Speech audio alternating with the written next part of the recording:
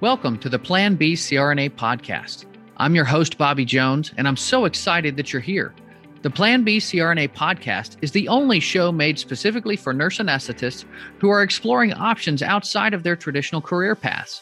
This is the place to expand your mind and your goals as we uncover new ways to produce side income together. The mindset that we bring to any situation plays a key part in overcoming challenges and really enjoying our unique paths in life. On Thoughtful Thursdays, I like to explore emotional topics that are relevant to CRNAs and other providers. I think of this as my therapy, and I hope you learn some tips and tricks that you can use along your own journey. This episode is brought to you by On-Call Capital. On-Call Capital is dedicated to educating CRNAs and other healthcare providers about investing outside of the traditional stock market.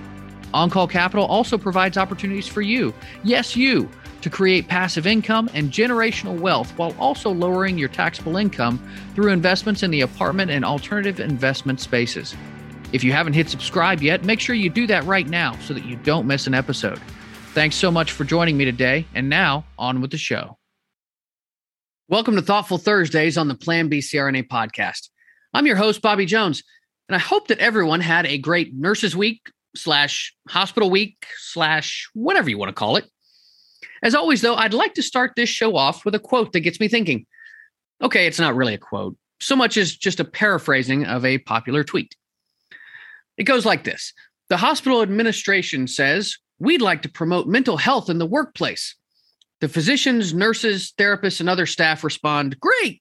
How about hiring more people so we can have safe patient ratios, a healthcare system that prioritizes public health over corporate profits, and increasing our pay to market rates so that we can keep up with the spiraling cost of living so we're not so stressed out?"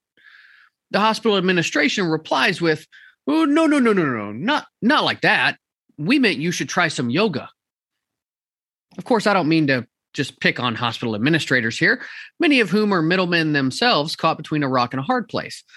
But the idea that the complicity of healthcare workers can be bought with pizza parties is ridiculous on the face, if not somewhat effective in the end. For those of us who've been in healthcare for a decade or more, you've likely seen changes in your environment. The move from true patient care models to business models has been slow, with the pendulum steadily moving toward profits for executives and exploitation of workers. Healthcare isn't the only industry to be affected, though. It's just one of the last ones. I saw this firsthand at the institutions where I worked. The first CEO I worked under held a balance between patient care and profit. He had worked his entire career for this hospital, rising up the ranks and having a feel for the community overall. The CEO who followed him was more of a numbers guy, and that has led to the dramatic swing towards profits that we've seen locally. That's not to say that the quality of care hasn't remained high, but it's been at the expense of the health and wellness of providers as staffing ratios continue to get worse and administration continues to expand. In fact, across the country, the amount of administrative workers in hospitals has increased dramatically without a subsequent increase in frontline providers. This has led to administrators being even more out of touch with providers. This shift, along with the pandemic, of course, is a major reason why burnout among workers is at an all-time high. Nearly 20% of healthcare workers have left their profession entirely in the last 2 years, leaving those who are sticking it out in an ever more stressed and overworked environment. The pandemic has shined a light on something that was evident in the years beforehand, though. And I know many of you are probably thinking, no shit, Sherlock. And I know, I'm preaching to the choir here. There's an important distinction to make, though, and it requires using a term that's often left out of the conversation. That term is moral injury. And I only recently heard it from a guest that I had on the show. Moral injury is often mischaracterized. We've all heard the metaphor about physicians and nurses being on the front lines of healthcare, comparing the experience to that of soldiers in battle. Well, moral injury is often misdiagnosed as PTSD in soldiers, just as it is misdiagnosed as burnout in healthcare providers. So what is moral injury exactly? Well, it was first used to describe soldiers' responses to wartime activity. Soldiers who acted, were witness to, or failed to prevent acts that transgressed deeply held moral beliefs and expectations were said to suffer from moral injury. Men and women come back from war having seen horrible things, and those are often in direct conflict with the ideals that they hold dear. Translating this into healthcare, most of us enter into healthcare because we have a desire to help others.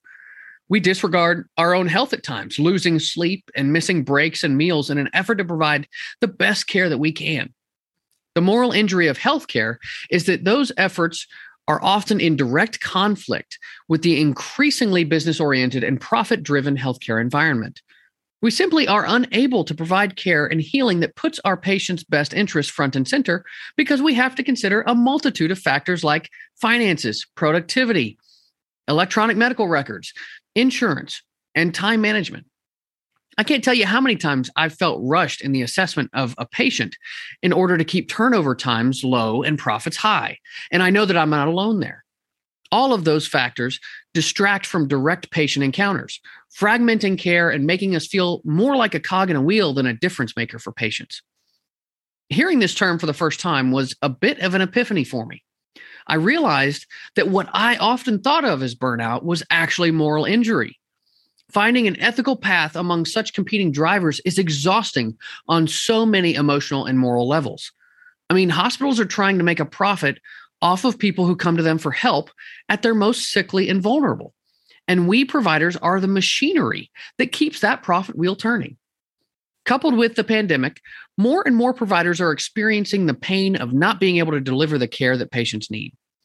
I felt the push for productivity all the time at nearly every part of the patient care experience, from turnover times to using new equipment that was lower quality to the encouragement of using cheaper medication options.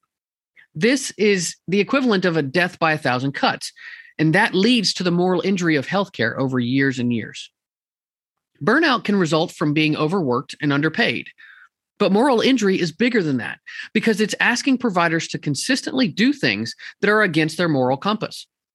Healthcare systems and hospitals are trying to combat this with wellness programs and corporate wellness officers, switching to team-based care, creating flexible schedules and cognitive behavioral therapy and resilience training. These are all well and good, and they can help to fix burnout in general. But we're not dealing with just burnout, are we? These solutions don't get at the heart of the problem. That these support systems are set up to deal with more extreme circumstances, but this emotional distress that we have results from the everyday operation of many of our nation's major medical centers, not just one-off events. None of these solutions actually change the institutional routines that inflict these moral injuries. So how do you fix problems that seem so systemic? Well, you need courageous leaders who recognize, confront, and minimize the competing demands that lead to moral injury. Providers must be given the authority and resources to make rational, evidence-based decisions on behalf of their patients' needs instead of kowtowing to profit demands. Thoughtful, compassionate care is best for patients, and it's good for business. It's not just up to providers, though. Patients have to stand up too and demand what is best for their own care from hospitals and insurers.